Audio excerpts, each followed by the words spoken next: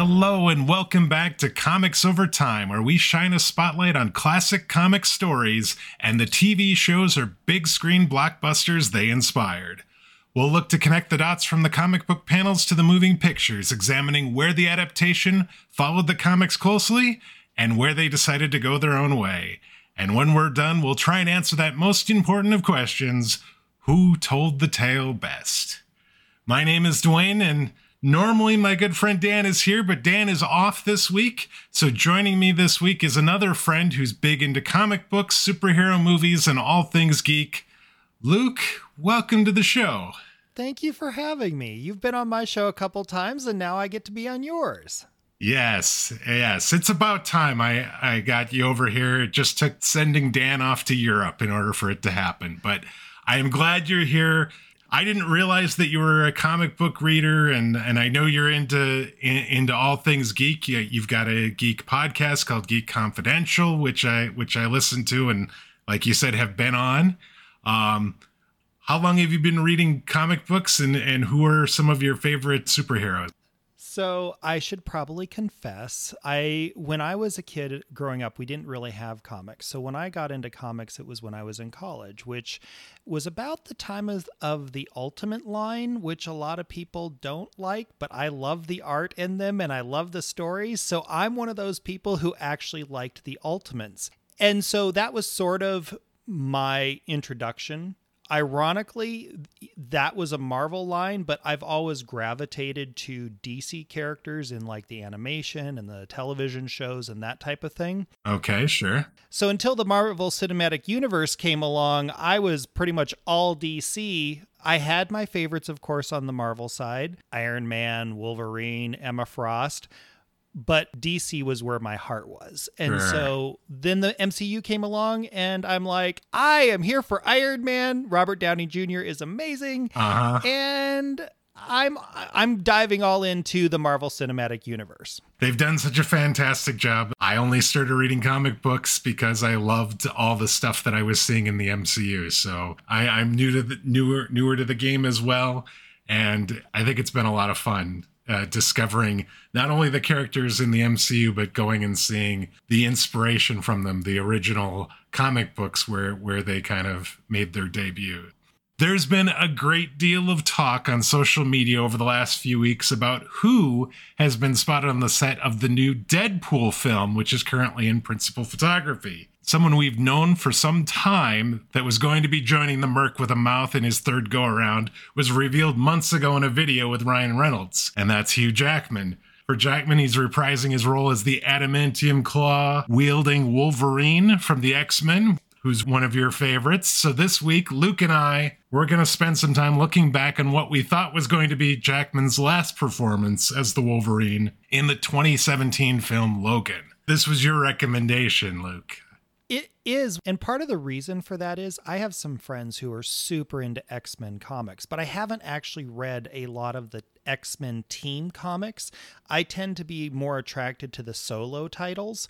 I love Wolverine, but other than the animated cartoons where the X-Men are all together, I don't read a lot of the group comics. And so I was like, what can we watch that isn't part of the existing Marvel Cinematic Universe? And so I was like, have you by chance already talked about Logan? Because if not, that would be a real fun one to talk about. It was made in 2017, so it's been made since the MCU has been in development, but it was done by a different 20th Century Fox, and so we haven't had a chance to talk about it yet. So I thought this was a great recommendation, and it gave me a great excuse to watch the movie again for the first time in quite a while. We will be talking about Logan here in just a minute, but before we dive into that, let's talk about some stuff that's going on in the comics this week. Marvel returns to X-Men Days of Future Past in Doomsday. I saw this and I had to talk about this because Days of Future Past, the movie, is one of my favorites. And the same. I love that movie. It is fantastic. And so Marvel is celebrating the X-Men's 60th anniversary with a new book, or it looks like a series of books called X-Men Days of Future Past Doomsday. It is a prequel to the classic X-Men story Days of Future Past from Arrow creator Mark Guggenheim and artist Manuel Garcia. X-Men Days of Future Past Doomsday is going to reveal all the previously unforeseen events that bridge the gap between the classic era of the all-new, all-different X-Men and the dystopian future of Uncanny X-Men 141 and 142, which is considered the original Days of Future Past story by Chris Claremont and John Byrne.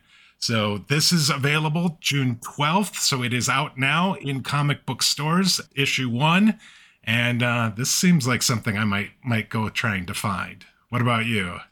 Darn it. I had my pull list done, and when I go into the comic book store, I don't have a lot of time. And so usually, and the hours that they're open don't quite work with my schedule. So I try and sneak in there, and I'm like, I've got these, I need to have them pulled. We need to get, I need to keep going. So I don't have a lot of time to browse. And now I really wish that I'd had some time to browse. Yes. Because I love the movie. I would love to go back and look at this. I definitely agree.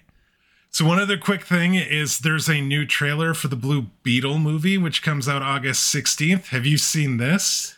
I have seen it, and I am excited. So for me, this was one of those ones where I've read some of the more recent Blue Beetle comics, but it was one of those things where everything that's been going on with the DC universe and everything that's transpired, you're like, where is this going to end up? The most recent Shazam was not great. Right.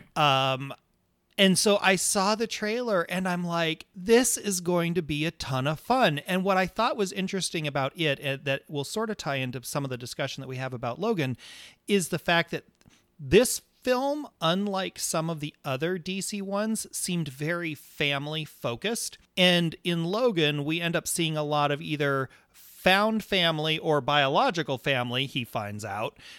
And so I was like, okay, there's sort of a correlation between this trailer and what we're going to be talking about.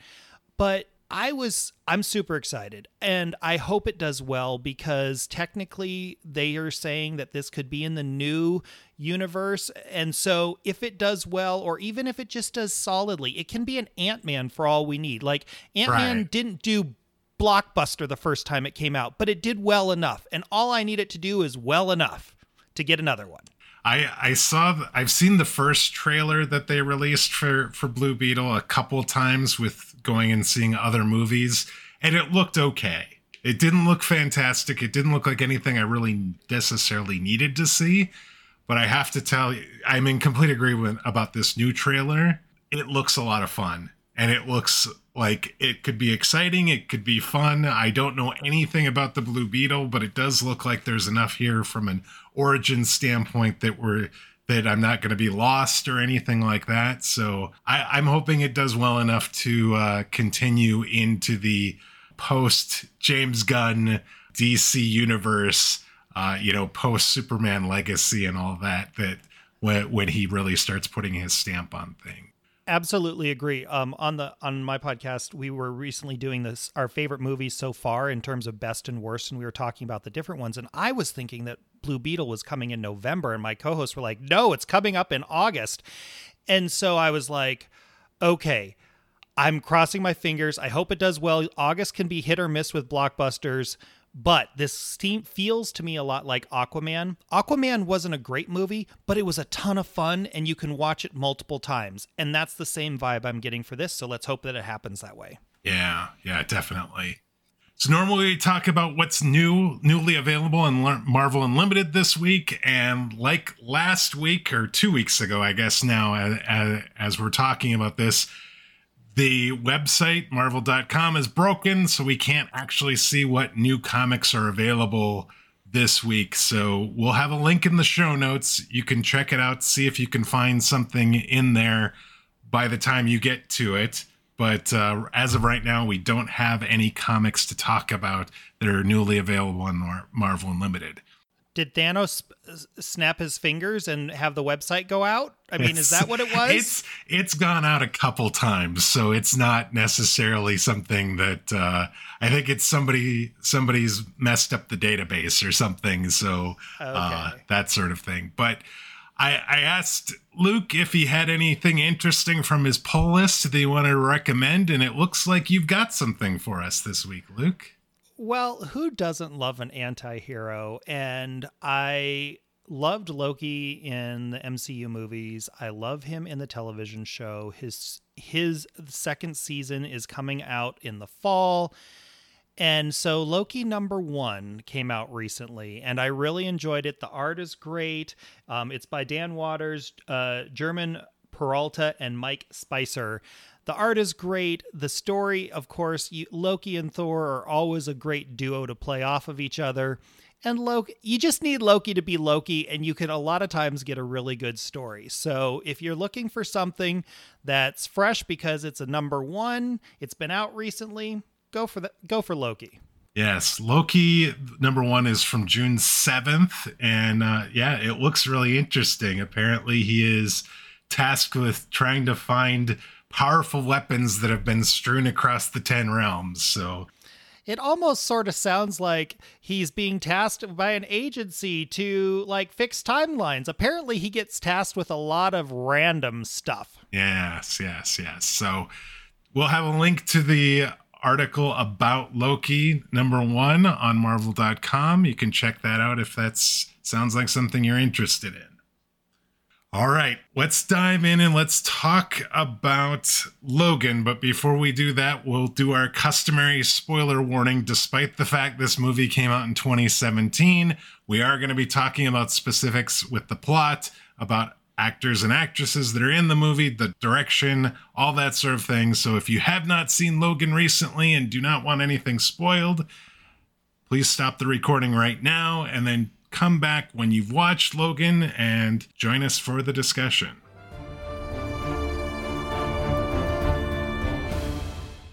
All right, your film facts for Logan. The tagline for the movie is "His time has come." The movie was released March 3rd, 2017. The runtime is 137 minutes. The box office take worldwide was just over $619 million. Domestically, it earned $226 million on a budget of $97 million. It has an IMDb rating of 8.1 out of 10 and stars Hugh Jackman, Daphne Keane, Richard E. Grant, Boyd Holbrook, and Patrick Stewart. It is directed by James Mangold and screenplay by Scott Frank, James Mangold, and Michael Green. Those are your film facts for the movie Logan. All right, Luke, we are going to be doing a recap of the movie. So if you have not seen this recently, this is a recap of everything that happens in the movie quickly, trying to as quickly as possible. And then we'll jump in and we'll talk about some of the key things that we want to talk about this film. Sounds good. The movie opens with an aging James Howlett sleeping in his limousine as some guys attempt to strip it for parts. Logan confronts and kills several of the thieves before each go their separate ways. We then learn Logan is one of the few remaining mutants left in the world, and the years have not been kind. His body isn't healing like it once had, and he's resorted to using alcohol to dull the pain. He's also caring for Professor Charles Xavier in an abandoned dig site south of the border in Mexico, doing so by driving his limo.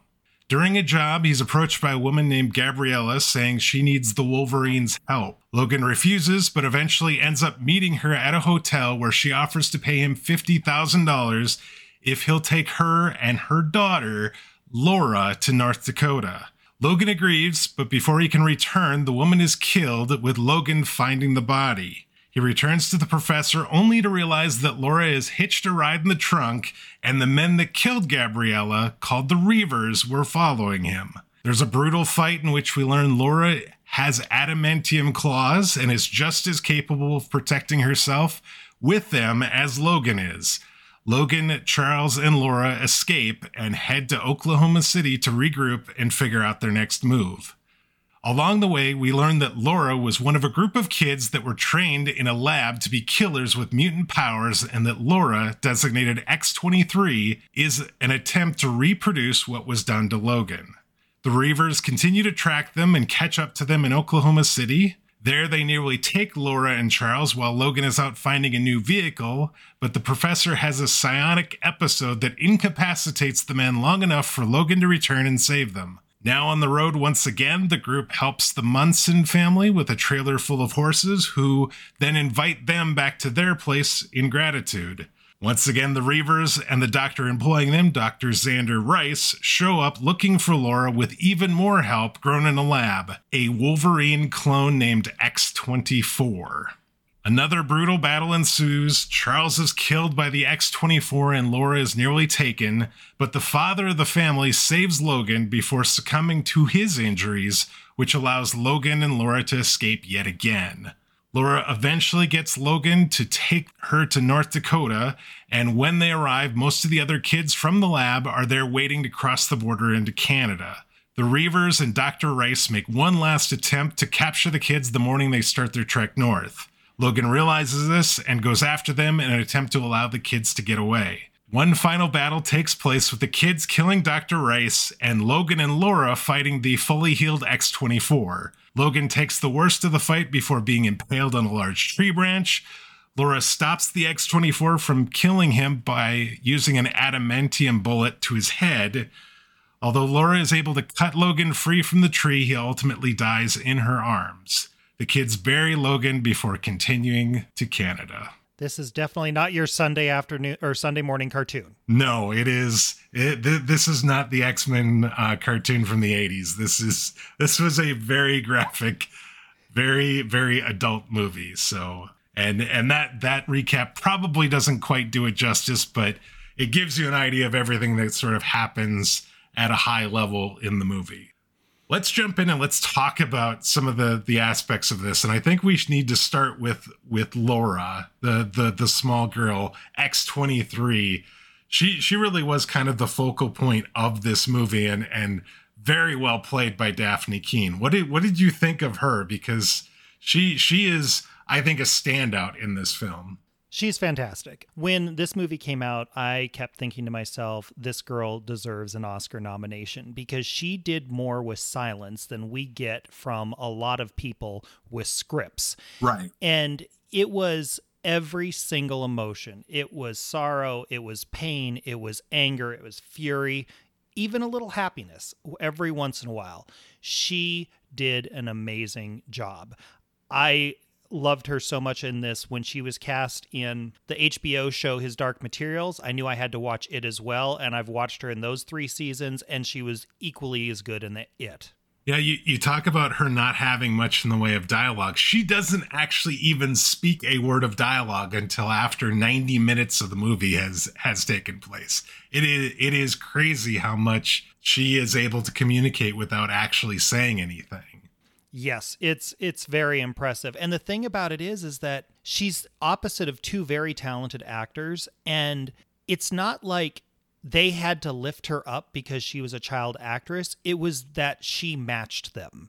It was not something where they were doing the heavy lifting. She matched them. Yeah, she played the role exactly the way it needed to be played, so it fit. It was like the jigsaw puzzle where the 3 pieces, the 3 main characters fit perfectly with each other. Absolutely.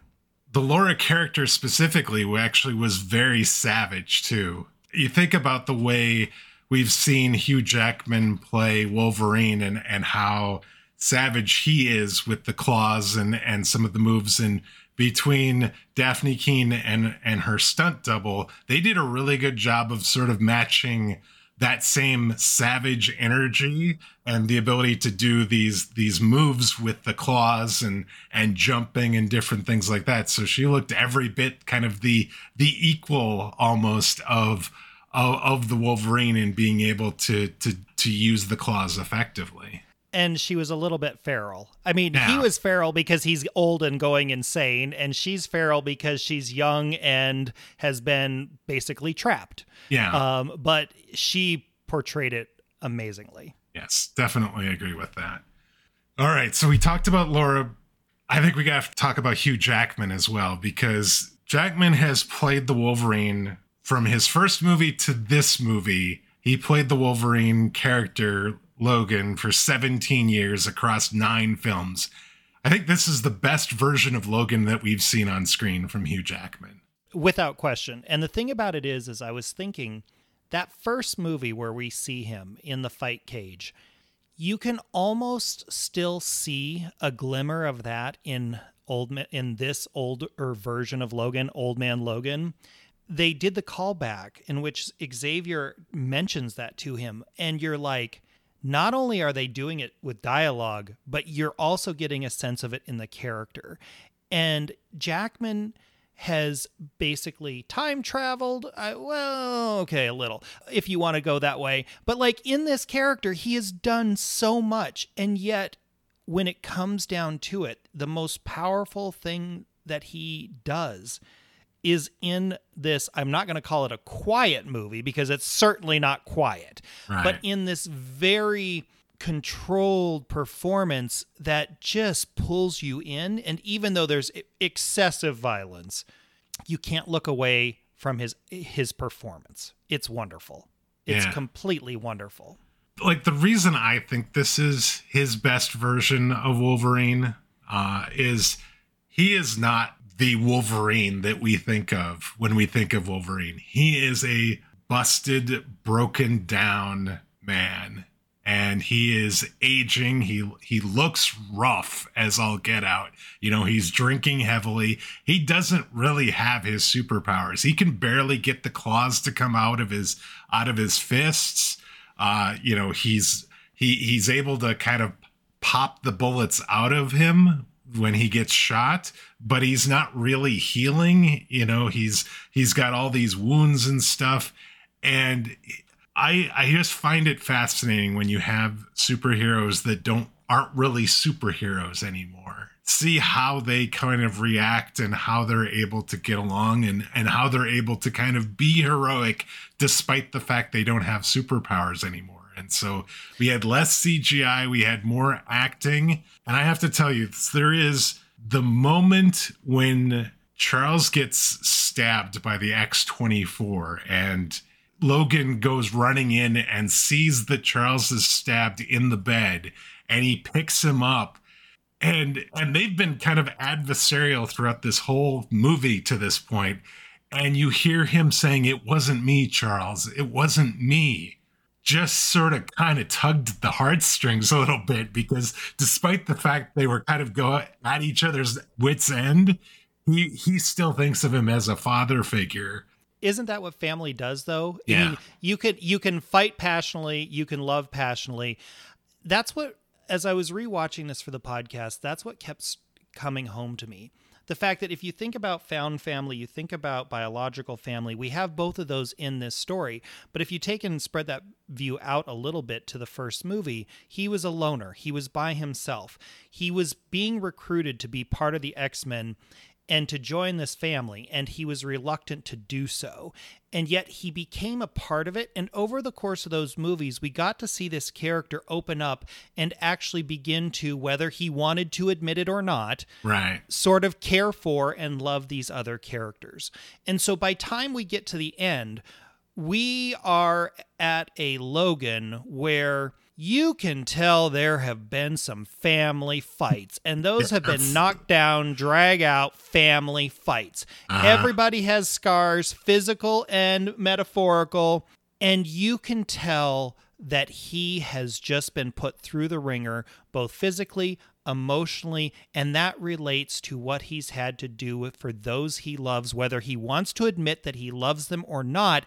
And he's started to put up some of those protective barriers that we saw in the very first movie, so that when he is exposed to Laura, it's almost like he's reset back to the beginning in terms of his not wanting to take care of her. And yet, over the course of this journey, of this arc, he learns that she's biologically connected to him. He takes care of her. And in the end, she calls him daddy. Yeah.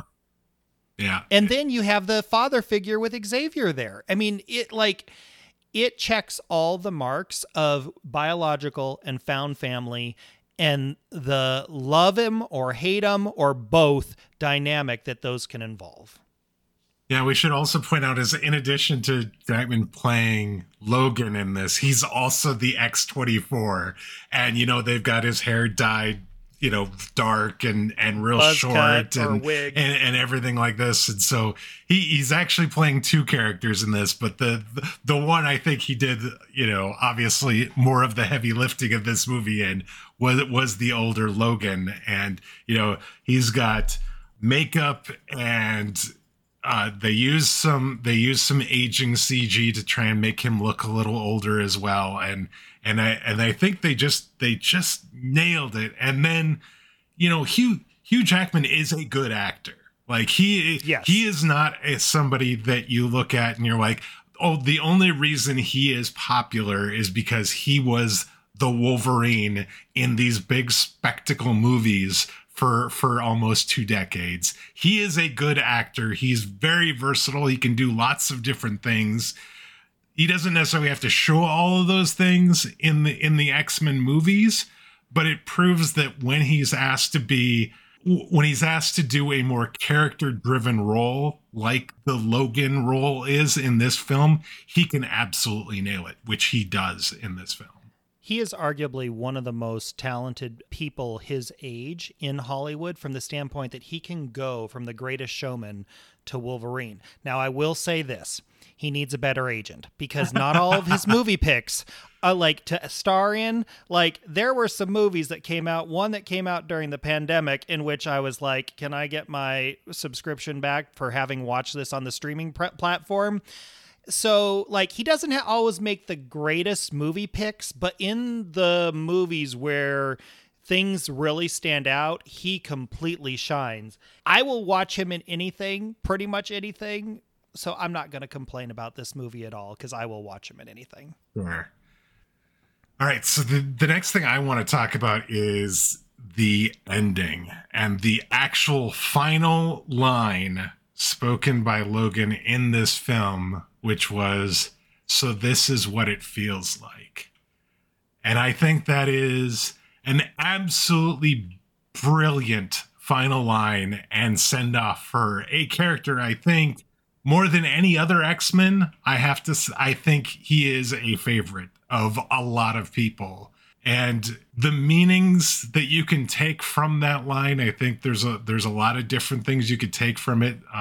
Scott Frank, who's one of the co-writers, talked about it being, so this is what it feels like, could be referring not only to his death and the fact that he knows that he's dying and is going to die, but that also he feels like he's finally loved.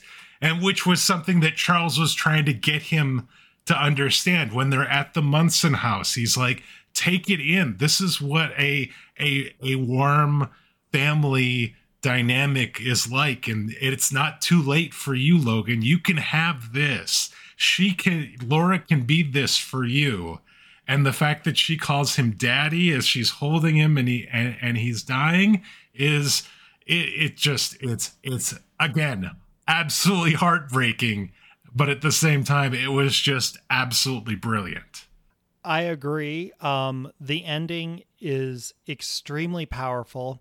The problem that I have, and I in no way, shape, or form mean to detract from your wonderful statement about how powerful it was, but I struggled in this movie because you and I are both from North Dakota, and you and I both know good and well that is not, they were not in North Dakota. No. And so every time they're talking about North Dakota and I'm looking at that, at best, you could get the Badlands in South Dakota out of some of those scenes if you squinted right, but there is no way that any portion of that was North Dakota. So I looked it up and I was like, they filmed a lot of this in New Mexico. Yeah. And I'm like, that looks way more like New Mexico than it does North Dakota. Unless at this point in the future, something has massively happened and North Dakota has become its own country and stretches much further south, then that is not North Dakota.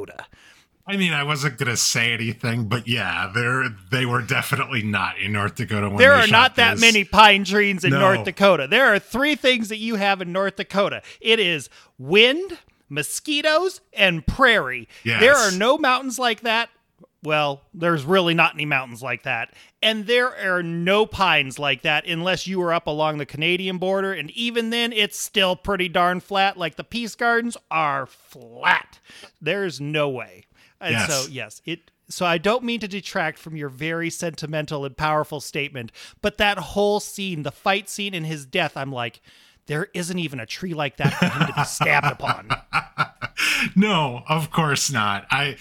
Obviously you'd have to live in North Dakota or been gone through North Dakota to realize that that was the case. But I'm just talking about how it played out, how, basically Logan and Laura were she was upset that he wasn't going to stay with her. He was planning on just going to a bar now that he'd gotten her to North Dakota, and they were never going to see each other again. And then he finds out that Dr. Rice and the Reavers are there, and they're going to try and get the kids one last time. So he goes and he injects this serum in himself that the kids were injected with to kind of give them their mutant powers, but it also sort of kind of makes them kind of unable they're to steroids. Yeah, they're like, they kind of just induce this like uncontrollable rage. They drank 50 Red Bulls. Yeah, so he goes and he starts, doing things because he is on this sort of super serum steroid thing. But he starts coming down from that because he's doing all this running and he's beating up all these guys and killing a bunch of people. And then he has to fight the X-24, who he presumably is completely outmanned by now, with him being old and broken and not really able to self-heal or anything like this. And it just, even after he passes, and the short scene where they bury him and there's the cross in the ground, and then Laura says a few words and the kids start walking away, and then Laura stands there for a moment, picks the cross out of the ground, turns it 45 degrees and sets it down as an X.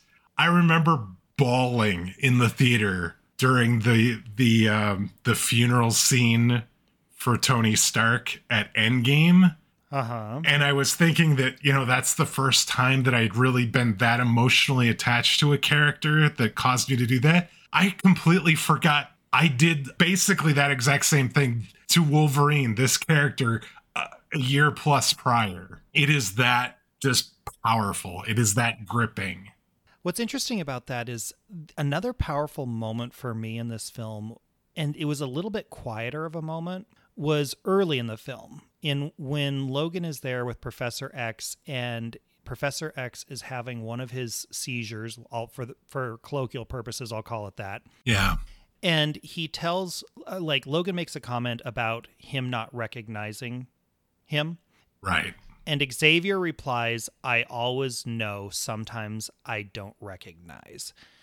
Now, maybe it's because I went through the loss of some elderly family member in the past year, or maybe it was the fact that I've been watching Star Trek Picard, but I sort of felt like this was supposed to be Jackman's last Wolverine movie, and in many respects we expected this to be the last time Patrick Stewart played Xavier. Now He came back, we got to see him in Doctor Strange Multiverse of Madness in a cameo, but for a lot of us this is saying goodbye to both of those characters. Right. And it's one of those things where I've joked, but it's true because I will do this, because Maggie Smith is one of my all-time favorite actresses. And when she passes away, I'm going to have to go watch the Marigold Hotel movie, because in that movie, her character passes away and I cry at it every single time. I'll watch the Harry Potters first and then I'll get my tears out in Marigold Hotel. But Picard's final season was a story about basically him getting on an age in a way in terms of his service. In this movie, we actually see him die. And I was like, if you think about it, this was the perfect way to wrap up both of those characters. Agreed. And both of them got the send-off they deserved. But that doesn't mean I don't love the fact that Xavier did a cameo and that Wolverine is now going to be played with Deadpool. Yes. I'm here for both of them. But when either of these actors pass, I will be watching this movie again to relive their awesomeness. Yeah. No, definitely. agree with that, and I hadn't even considered that. Yeah, this is kind of the final time Patrick Stewart was really going to be Professor Xavier as well, and so there was another kind of huge thing. And there's just so much going on actually when he dies that it just, you don't even get a chance necessarily to catch your breath, but they end up burying him by a lake and that sort of thing. And so it was almost kind of a recreation of that at the end after Logan dies. Same sort of scenario. All right, going from one thing I liked about this movie to one thing I did not like about this movie, and it is the trope of the only black people in the movie dying in some gruesome way, or some minority dying. Gabriella, as well as the nurse. It is irritating to me that we have so many movies and TV shows where the minority characters end up dying as a way to either push the plot forward or to allow for some sort of character personal growth of the main white character in the story. And I remember in 2017 seeing this and thinking it felt weird and bad then. And we've had a lot of changes, like society-wise, in the last 6 years to where I fully see it now, and it feels really bad and out of place. No, it does not look good. It doesn't feel good. And it's like, why is this here? You have nothing but basically white people doing these good, the good guys. And then you've got all these other white guys that are the bad guys. And then like, you just have this random black family that is minding their own business, and they end up, basically getting caught in the crossfire and dying in a very grisly way in this. You and I touched on this topic a little bit before the podcast when we were sort of discussing it, and I absolutely agree with you. It has not aged well. I was thinking about it from a standpoint of, if I'm not mistaken, that family was part of the Oklahoma period of our stage of the journey. Right around Oklahoma. Well, if you think about Black history in Oklahoma. And oh God, I didn't even think about that too. But I mean, and on one hand, that makes it worse, but on the other hand, it may also sort of explain it, because they're depicting these characters in a region which has its own history with Black Americans. And so that, it doesn't excuse it, but it might explain it. But you're right. It is a little bit problematic that you have 3 white characters, even though one of them is very fluent in Spanish and has been raised amongst Spanish-speaking people. The way they are depicted in the film, I'm not saying anything about the comics, just the film. Right. It does come across a little bit as 3 white people and the minorities are dying. On one note, I want to mention about Gabriella. When I was watching that movie for the first time in 2017, I recognized the actress immediately because, and this is for my other podcast, Daytime Confidential, she had played Carmen Morales on All My Children. And so she was a huge fan of Erica Kane, and she played the role of a maid for Adam Chandler, who is one of my all-time favorite soap opera characters. And I realized that in the multiverse of your podcast, soap operas probably do not come into the picture, but in the realm of all of my podcasts, it's a very big thing. Sure. And so, like, when I saw her in there, I was like, oh, that's her. I can't wait to see what happens. And then like 10 minutes in, I'm like, oh, wasn't so happy about what happened. And the other thing that I wanted to point out about the characters is in the Black family, I remember sitting in that movie and thinking how talented the son was. And I was going through it, and I rewatching it again, I was like, wait a second, is that who I think it was? And it turns out that I didn't put it together at the time, but he starred in Legacies on the CW. He played a vampire on that show, and I'm like, I've watched him for how many ever seasons Legacies was on in that role, and he was equally as talented in that show. But it was one of those things where back then, I thought at the time, this is a talented actor. I'm going to see him again. And I did. And I was like, I didn't put the connection together until I was rewatching it for this podcast. Yeah, we don't typically talk about soap operas on this show, but that is quite all right if that's how characters and actors and actresses end up, sort of, oh, hey, I recognize them from this. So. But to be fair, aren't the X-Men just one big soap opera? Yeah. I mean, come on. Yeah, I mean, between Scott Summers and that, it's sort of, we had love triangles and things like this. So there you go. Yes.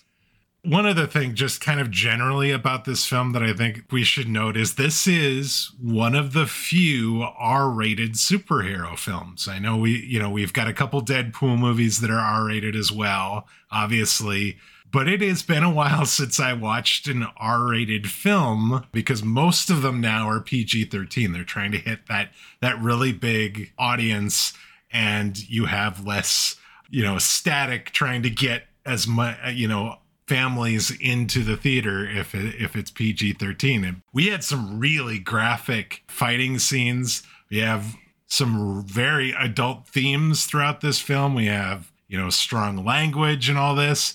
And it reminded me of, oh yeah, there is another level of this that we aren't really seeing anymore, because now it seems like every superhero movie specifically is trying to hit that PG-13 rating. And it was like almost too much for me, if I'm being perfectly honest. First of all, in regards to the violence, I am the type of person who in violence in films, if someone is shot with a gun, it doesn't faze me. Pull a trigger, bullet to the head, doesn't bother me in a film. I cringe, hide, cower, dive under blankets whenever it comes to stabbing. And I had forgotten how much stabbing was in this film. It felt, watching it again, for me, on the verge of excessive. But then this is a story that is supposed to be this way. But you bring up a point about the PG-13. There's something to be said for what this film did at that time, because this film proved that you could have a rated R movie, have it a superhero movie, have it be a success, and it was critically acclaimed. Yeah. The thing that Disney Marvel is running into now is that the superhero universe after the Infinity Stones has felt a little rudderless, and there's been criticism that they're using the same formula over and over and over with all these different heroes. Right. Maybe it's time to do, ironically, what DC movies do best and have some standalone movies, because let's face it, the DCU as movies sucks. They terrible. Suck. But DCU can make some singularly strong either individual solo movies or Batman franchise trilogies. Maybe it's time that they take some of these characters and do with them what happened with Logan. Now, you can't do it the same way, but it might sort of be the medicine to help heal what is ailing the MCU now, or the fatigue that many viewers are having with the MCU. Yeah, I mean, I think about some of the, I mentioned adult themes, and you think about some of the things that they touch on in this film that it doesn't feel like we've seen in the MCU recently. You're talking about old age and losing yourself and your faculties. You're talking about death and the process of dying. Talking about suicide, talking about alcoholism. There is some really adult things going on in here, and it is not for everybody. Genetic engineering? I liked the fact that it felt like an adult film. Like the fact, I don't need to see, the claws taking off arms and heads and things like that. That got a bit much, but like the fact that it was touching on some of these really important topics, things that are actually relatable and things that you have to deal with in real life. Seeing those kind of portrayed out in this movie, I thought was really, really interesting and really added to the fact that it ended up being such a good film. And I also think that it speaks to the strength of the X-Men just as the X-Men. And the fact, Logan is part of that. But the difference between the X-Men and, say, the DC's, a lot of the DC comic characters are all gods, and they're like these people with like unlimited powers. the X-Men has always, even though you had a team and you had these big stories, there was always a lot of character that was the foundation that the big stories were built on. And I think that that is one thing that can be said for many of, though not all, of the X-Men movies. Many of them had some very well-grounded character development with those characters that a lot of the movies in the MCU, even the ones that we love, like one of my favorites is Thor Ragnarok or the first Guardians of the Galaxy. There's character development in there, but it's not the same type of character development that's in Logan, and it's not necessarily the same type of character development that's in Days of Future Past. Yeah. Yeah, no, definitely. So it's interesting when I was reading about this, there was a quote from James Mangold talking about the R rating specifically, and he was like, it was really important to them that they got this R rating, that they wanted to do this, not just because of like the violence, but also, he said, for the style. He says, for me, what was most important in getting the studio to an R-rated rating was something entirely different. They suddenly let go of the expectations that this film was going to play for children. And when they let go of that, you are free in a myriad of ways. The scenes can be longer, the ideas being explored and dialogue or otherwise can be more sophisticated. Storytelling pace can be more poetic and less built like attention span deficit theater. And it's interesting too, Hugh Jackman actually took a pay cut in order to help ensure that the studio would be okay with taking an R rating for this film. So Mangold and Jackman, right from the start, were looking at this is an adult film. This is going to touch adult topics. It's going to be important that we can go as far as we need to go to do that. They were able to compromise and get everything so that they could do that. And I'm glad they did, because the movie is better for it as a result. Hopefully he got some back end residuals because he took a upfront pay cut. Yeah. Yeah. They didn't seem to hurt that much in the box office take. That's for sure. All right, Luke, normally at about this time, we start talking about some interesting tidbits about the film and different things that happened, and this movie's no exception, so definitely jump in if you've got some thoughts on any of these. So principal photography for this film started on May 2nd, 2016, so a little less than a year from before its release, and it had the name Juarez.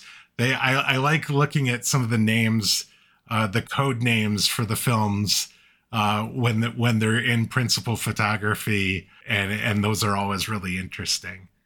This movie takes place 6 years after Wolverine woke up in the alternate 2023 at the end of X-Men Days of Future Past, a movie that you and I both said that we liked quite a bit. However, it was later confirmed that the previous X-Men films took place on Earth 10,005, while the Logan film takes place on Earth 17,315. So this is actually apparently a completely different version of Logan and Wolverine than the Logan and Wolverine that we saw in all the other X-Men films. So they can say that. Multiverse-ness, of course. They can say that, but it's still Hugh Jackman to me, and it's all one for me. Yes. Like, they can say whatever they want about these other universes, but when it comes down to it, the only multiverse one was Xavier in the Doctor Strange multiverse of madness, because that literally said multiverse of madness. Exactly. All the other ones for Logan, it's the same one. Yeah. I don't care. Yeah. I don't care. Can't convince me of it.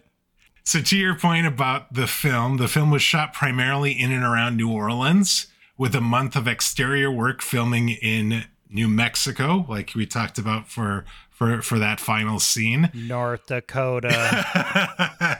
When they got to some of the filming in New Mexico, Patrick Stewart was off doing a stage production at the time, so they had to intercut footage that had been previously shot in and around New Orleans into the shooting that was taking place in New Mexico in order for that big first escape scene at the abandoned dig site in Mexico very early on in the film. which I think is interesting. And they were talking about the fact that, there was in the commentary for the film, they were talking about how it was like, that was New Mexico, that was New Orleans, that was New Mexico, that was New Orleans. And over the span of about 2 minutes, it kind of flipped about a dozen times because of who was in the shot. That makes sense. Actually crazy how they can do that and make it look so seamless. Hugh Jackman induced dehydration for 48 hours prior to filming scenes with the Wolverine shirtless so that he could lose water weight. He added that method is very dangerous, despite the fact that he has done it one other time, and that no one should attempt to do that at home. All I have to say is thank you for your sacrifice. It was much appreciated. Patrick Stewart claimed that much of that dialogue that we saw during the dinner table scene at the Munson house, in which Logan and Charles Xavier tell the family about the School for Mutants, was improvised by the actors at the request of the director James Mangold, after having filmed takes with the scripted dialogue and it not working. I love when they do improvisational and it just sort of, you never know what's improvisational, what they're able to come up with. And that scene flows really well too, when they're talking at the kitchen table. All right, next, Daphne Keane, who played Laura, was 11 years old at the time of the filming of the movie, and so was not actually allowed inside the casino, the Harrah's Casino that we saw in Oklahoma City, even with all the correct shooting permits. So some of the shots were done with Keane on a green screen, and some were shot in the actual casino with Keane's body double, who was over 18 but had a very similar build to Keane. I thought that was really interesting, and I was like, there's a young girl in a casino in this movie, and it's like, that doesn't seem like that should be allowed, but there she is.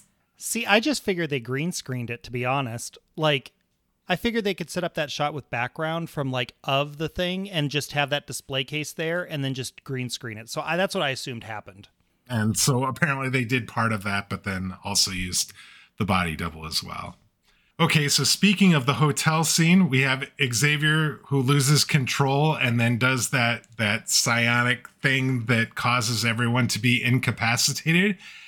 It was really ingenious how they ended up doing that. So apparently, rather than handing over that scene to an effects house to do CG work for that, they essentially used a program currently available on smartphones that takes shaky film footage and attempts to smooth it out.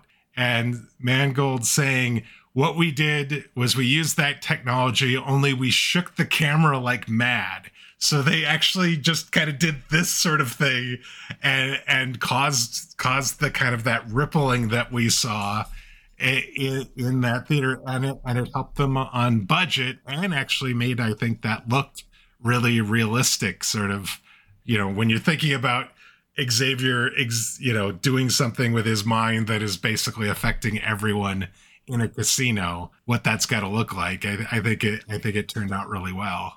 It sort of reminded me of Cloverfield, and from that perspective, Cloverfield made me a little ill watching it. But this wasn't quite that bad, but it definitely gave me some deja vu from Cloverfield. Yeah, no, I could definitely see that.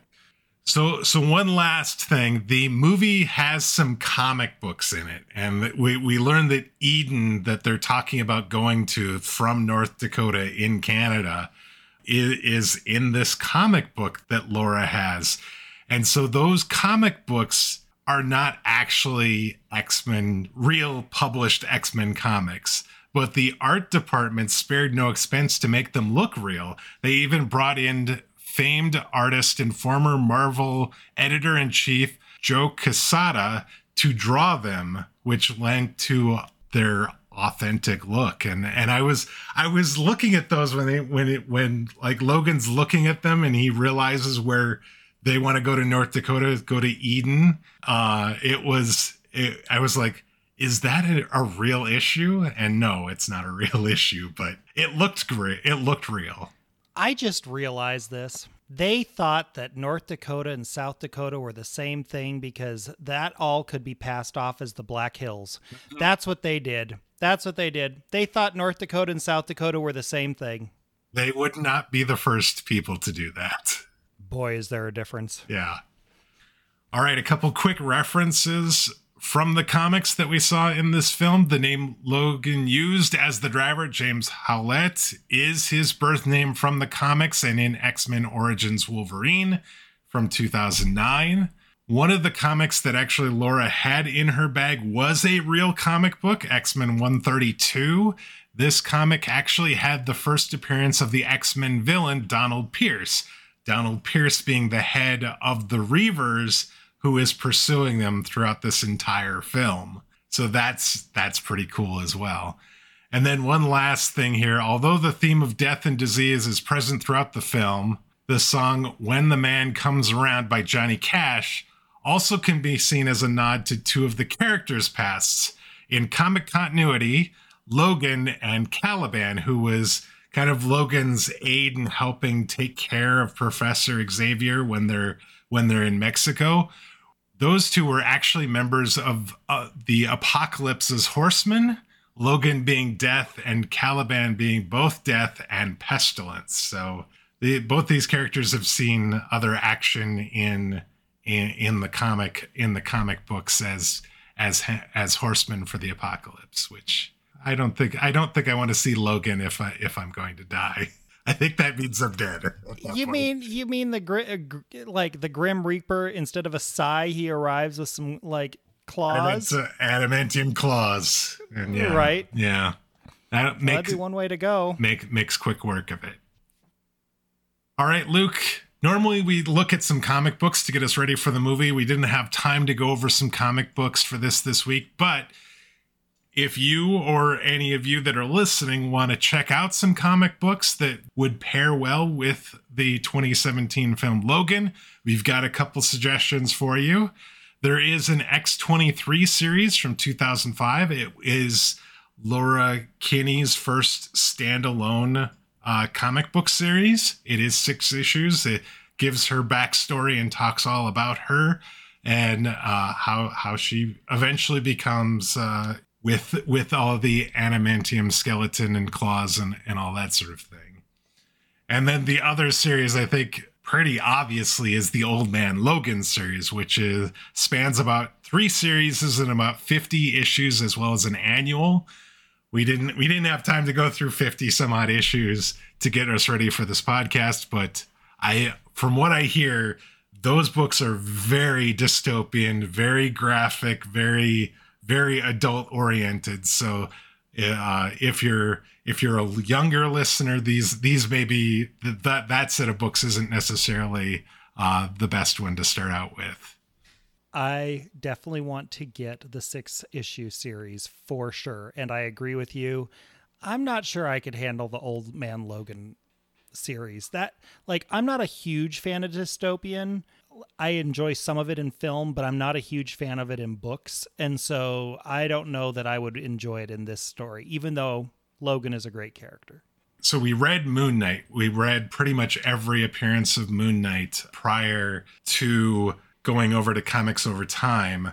One of my favorite versions or volumes of Moon Knight that I read was actually a Charlie Heston, David Finch run from the early 2000s. In that series, we see a Mark Spector as this old, broken down, sort of alcoholic, pill-taking post-superhero just trying to survive and not really surviving sort of thing. And then he goes back and he ends up having to fight people and things like this. And it very much actually sort of reminds me of this movie as well. And I really liked that, but that was only about 12 or 15 issues, something like this. I don't know if I could stand doing 50 issues of that, though.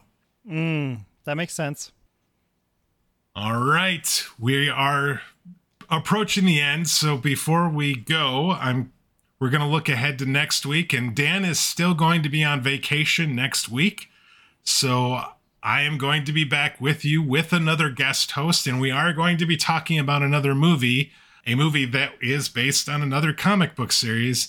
We're going to be discussing the movie Constantine. So if you want to watch the movie Constantine and then join us for the discussion on Constantine on next week's show. Would be exciting. The movies are a little bit creepy. I prefer the Constantine character on television, because that one for the TV show where he has his self-titled TV show and then ends up in Legends of Tomorrow, the actor who portrays him, whose name slips my mind at the moment, is amazing. So I'm very interested to hear what you have to say about the movies, because that thing creeped me the hell out. I've never actually seen the movie Constantine, so this is going to be my first viewing of the film. And then I'm going to talk about it next week. So that should be interesting. Have fun with that. Luke, thank you so much for joining us this week. I really appreciate you jumping in for Dan, giving us a great movie to watch, and then join us for the discussion. I really appreciate it. Of course, I'd be more than happy to jump on and talk about some Wolverine. I love the character. It reminded me of something that I was going to mention earlier in the podcast. You mentioned it about dystopian and different worlds. And you know what? When it comes to the R rating, the movies that I would like to see John Wick and Wolverine in a movie together and see how that goes. Let's bring those two multiverses together and have John Wick and Wolverine. It would be a blast. And that kind of insanity is the insanity that you will hear me spout off on my podcast, Geek Confidential. I have a couple other podcasts, but you can find those on my social. On Twitter, I'm at Luke_Kerr, and I have a link to all the different podcasts there. Though I am going to be moving over to Threads. I'm making the transition over into Threads. So we'll see how active I am on Twitter in the future. But for the moment, I'm making the transition. It's very hard to transition social medias when you've been on one for a very long time. And I've got over 1,000 podcast episodes in which I'm like, you can find me on Twitter at Luke_Kerr. Well, what do you do when you have 1,000 in some episodes where you've said that? I mean, you got to keep it, but it's not where I spend my time anymore. A lot of my time, I should say. Totally understand. We're looking at potentially making the move as well. We're just not quite sure where we're going to go. We did create a Hive social account at one time. It's been difficult to keep updated, so I would not be surprised if nobody's been able to really join us on there or want to because of that. Well, I would encourage you to check out Threads. I'm enjoying it so far, in part because I don't have to worry about bots. I don't have to worry about the politics of stuff because of the way things go. And to me, it feels very like 2017 on Twitter, where I could just log in, talk with people about whatever my favorite topics were. It does, the app has some issues, but they're saying they're going to be addressing those, and those issues being things like hashtags and that type of stuff. But those are things that can be improved. For now, I'm just enjoying the opportunity to chat with people about stuff on social media without having to worry about things showing up in my feed that I have no interest in because someone has changed the settings on the entire site. Yeah, no, I totally get it. Thank you so much for having me. I've really enjoyed it. And with that, that's going to wrap it up for us for this week. We'd like to thank you all for joining us. If you're new to the podcast, please consider subscribing on your podcast player of choice. That way you'll get each new episode as soon as it's released. If you're new to the podcast or you've been with us from the beginning, we'd love to get your thoughts on the show. Maybe you saw Logan. We'd love to hear your thoughts on the movie. You can send those thoughts to us via email. That address is comments@comicsovertime.com, or you can reach out to us via Twitter. That address is @comicsovertime. Luke, it was great having you join us this week and talking about such a wonderful film. We should definitely do it again sometime. Absolutely. Thank you so much. And until next week, everybody, take care.